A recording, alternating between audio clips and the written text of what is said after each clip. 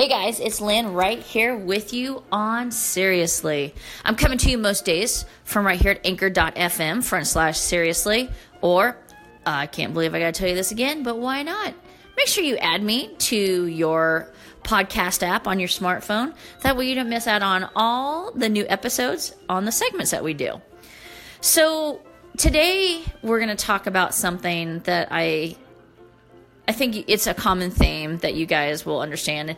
And I know for a lot of you, when you look at the podcast episode, you're like, total health and wellness. I don't understand what agriculture has to do with that, or what a when I talk about total health and wellness, it's only right to talk about agriculture and how it affects your life, because you need to be aware of the things that affect your life and how can you be totally healthy?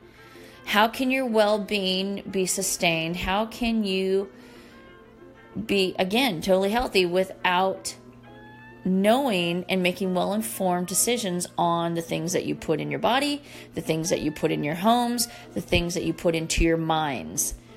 So that's why I do the segments that I do. So I just wanted to put that out there really quick. But in today's episode of Let's Talk Ag, I want to talk about misconceptions. And I want to talk about how, in some respects, you can see, albeit when people have, oh God, I hate to say that people are doing things to destroy, but I could give you a good litany of examples of how people will do anything to destroy a person, a program, an industry.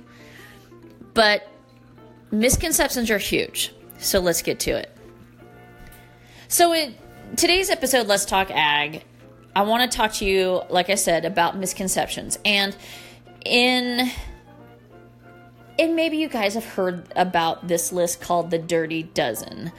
In my household, the Dirty Dozen means a dozen of donuts that have fallen on the ground. I mean, I know that's a shameless attempt at humor, but it's the truth, because we don't really eat donuts here. So when they come in the house and it's the good ones, holy Jesus, it is like a fight.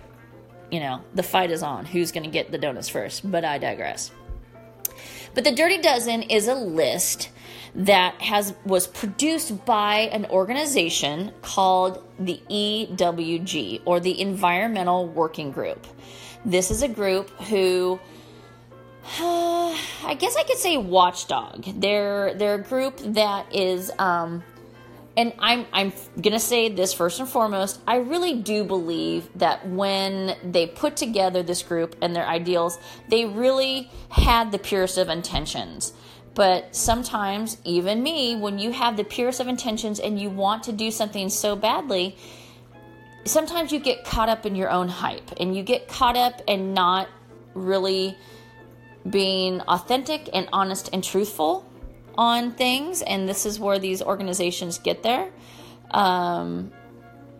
So with the Environmental Working Group, they came out, and this goes back as far as 1994, 95-ish. They say they didn't come out until 2004 with this list, but that's a bunch of bupkis, because you can search the Google, or my other boyfriend, as Rick says, to find out this information. And I'm going to encourage you all to look up the EWG, the Environmental Working Group. And I want you to read about what they do. Again, I think the premise of what they were trying to do, I think it's admirable, because you need watchdogs. You need people to keep your shit accountable, and you need people to kind of keep you in check, so you aspire to do better, to want more, to do more. But when those people actually take a turn, and instead of working with you, they undermine you and try to destroy you, that's where the problem lies. Now, with this Dirty Dozen, there were lots and lots of cases where their information was debunked, but they know how, like a lot of environmental groups or activists. I don't want to say groups, because I don't want to pigeonhole. I don't want to lump everybody into one group, because I really do believe there's a lot of environmental groups out there who are doing the right thing, who are very sound mind and, making sure that all the information is out there, not just good or, not just what promotes them, but promotes the whole thing that they're really trying to make a change for. So there was something that I got the other day, and I wanted to share this with you because I thought it was so interesting in regards to this Dirty Dozen list. And when you search this list out, I'm going to tell you something. I have friends who live by this list. Like, they're like, oh my God, I just can't eat conventional. First of all, if you say conventional agriculture to me, I probably will fall down and just scream. Because agriculture is agriculture. Farming practices, when you talk about conventional ag versus organic, what isn't organic about farming? In organic farming, they use pesticides. There really isn't a whole lot of difference. I'm going to say it. People are going to get pissed off. But it's niche marketing. Organic is niche marketing. This is a time for, and I want you to go look at the difference between organic produce and conventional. I hate that word. I hate it. But I can't say normal because that doesn't work. How about you guys? Let's work on it together. Let's figure out a better word, okay? But anyway, I'm going off on a tangent, and this isn't rant. This is Let's Talk Ag. So there's a website called safefruitsandveggies.com, and it's a really good resource. And again, when you read these things, you need to read it with an open mind, and then go search out your information. And you're probably going, Lynn, I don't have fucking time to do that. Well, but you do, and you should, because instead of searching on Instagram and watching cute cat videos, you could be really finding this shit out and educating yourself. So they started talking about the Dirty Dozen and environmental working groups residue claims. Now, there are, how can I put this? So, and I'm going to say the word again, conventional. Ugh, hate it. I promise I'll stop retching every time I say it. But, so, there is this misconception that there is, massive amounts of pesticide residues on conventional farming versus organic. And that, the conventional farming will, we're all going to die. It's not the case, friends. Not the case. So the EPA, Environmental Protection Agency, and also the USDA, they're charged with doing testing. That's their gig. They make sure everybody's in compliance because we're making sure, and I say we, meaning these agencies, are making sure that you have a safe, reliable food source in the grocery store that you can have. Now, how do I put this? Okay, so I'm going to read something to you, and I want you guys to really take this in. A recent review of residue sampling data published in Forbes magazine provides a perspective that might clarify how low residues are on all produce, organic and conventional. Now, EWG wants everybody to eat organic, okay? Because there's literally no residues on organic. I want you to remember that. I'm going to say it to you again. Environmental Working Group tells you should eat only organic and not conventional because of the residues you will find on produce. Okay? Just go stay with me here. Now, the USDA, their pesticide data program, they found 76% of the residues detected on conventional apples and strawberries were so low that they would not meet the standard for residue levels under the organic label. I'm sorry, what was that again? Let's go over this. 76% of the residues detected on conventional apples and strawberries were so low they would meet the standards for residue levels under the organic label. Boom.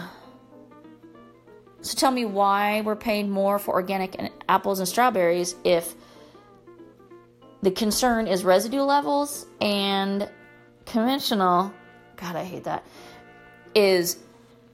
meets the same standards as organic. Okay, hold on to your pants, kids, because we're going to go even deeper. For conventional spinach, 80% of the detected residues would meet the residue level standard for organic. Okay, so again, you have another commodity, you have another product, you have another item that it meets the residue level standard for organic. So again, you have conventional organic. Why is one being said that it's better than the other? Because of, residues. But clearly, the data shows that it's exactly the same. So, and these standards are rigorous. I mean, trust me, they don't screw around when it comes to reporting, and trust me, if the government can hit you with a fine, they're going to do it, right? So the USDA National Organic Standards Program deems it acceptable for organic produce to have synthetic residues that are less than 5% of the EPA established safety levels. Okay, so you've got those established levels, and conventional produce is meeting that. Okay, hold on. Wait, there's more. So, I get it. There's, you've got this Dirty Dozen list. The EWG comes out. They have oh no, this is bad, this is bad, this is bad. And you get confused because you're like, well, wait a minute. These guys over here are saying only eat organic because they're safer and all that. Then you come over here to the people who are testing, and no offense, they are going to get you 6 ways to Sunday if you're even a smidge off on your residue levels. And they're saying conventional produce meets the same or below levels as organic produce. Oh, God. This is hurting my brain. This is so hurting my brain. So, as a consumer, let's go back. Are most consumers going to be concerned with this? Because if you're like me, you go and you're like, yeah, I'm not going to pay that much for a bag of salad. But over here, it's not organic and I'm going to buy this. I have long had a belief that organic was just really great marketing. Because I know the practices of a lot of our farmers. I know what goes into growing a crop. I know and understand what needs to take place. And I also know that the people that are working to grow our produce have to abide by all the rules and regulations that are set forth that I just talked about. That's not to say that organic produce, organic has its place. Now, when you do organic growing, mass produced, I'm going to be very honest. When I think organic, I think of like my friend Deb at M&M Farms, she has a holistic approach to growing her fruits and vegetables. That, to me, is organic. You're not using all the pesticides. If you have a booming tomato plant that you get all those wonderful beefsteak tomatoes on, awesome. You put like a Job's little stick in there, boom, it goes. But when you are doing, you're growing for the masses, you have a volume to meet, it's not exactly, you can't really meet the demand if you're just kind of going, well, I hope it works. Growing for your family of 5 people or 4 people is much different than growing for consumers. So I want you guys to think about that too. But most importantly, I want you to make informed decisions. I don't want you to be emotionally bullied into buying one product or the other because someone has told you that one way of farming is better than the other. Each way has pros and cons. What I want you to do is I want you to have an informed decision. I want you to go search up EWG, Environmental Working Group. I want you to check out, the information that I gave you today, safe fruits and veggies, I don't ever want you to take my word as gospel, because it is just my opinion.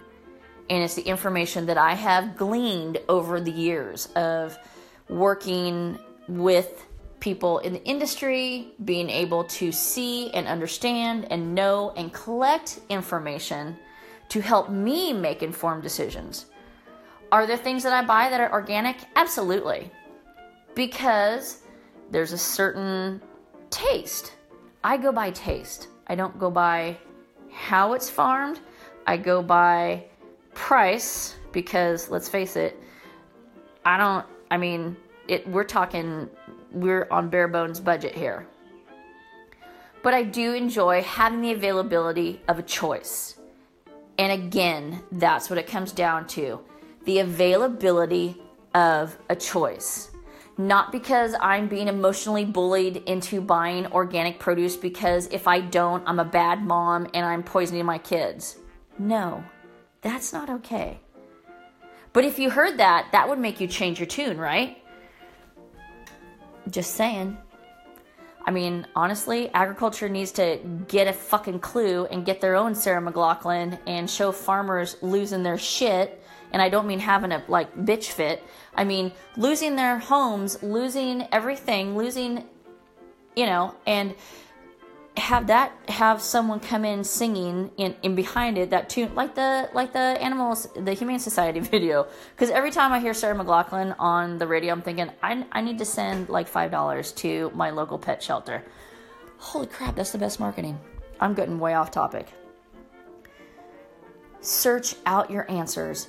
Don't be emotionally bullied into buying something, into breaking the bank. They don't call Whole Foods Whole Paycheck for nothing. They do have some good shit, I'm not going to lie. I love going into Whole Foods, but I can't get behind, an all organic diet, and I will never buy free range chicken, and we'll talk about that in the next episode. So I've ranted enough. And I just want you all to be better informed. And again, thank you so much for sticking with me today on another episode of Let's Talk Ag. Again, we all deserve choices. We need all facets of agriculture, but we need honest, open dialogues about why we make the purchases we do, why we need to have certain things. You should never be emotionally bullied into doing something because you've been told it's the right thing. Make the choices for you. And I'm going to close with this, as I always do. Don't ever talk bad about a farmer with your mouth full while you're sitting in your home looking at your cell phone. Because you would not have any of that shit if it wasn't for agriculture. All right, guys, thanks again. I love all your comments. Keep them coming. If you like it, give a thumbs up. If you love it, make sure you share it with your friends, because I want to grow this conversation and start spreading the word. Thanks again. I'll talk to you soon. Bye-bye.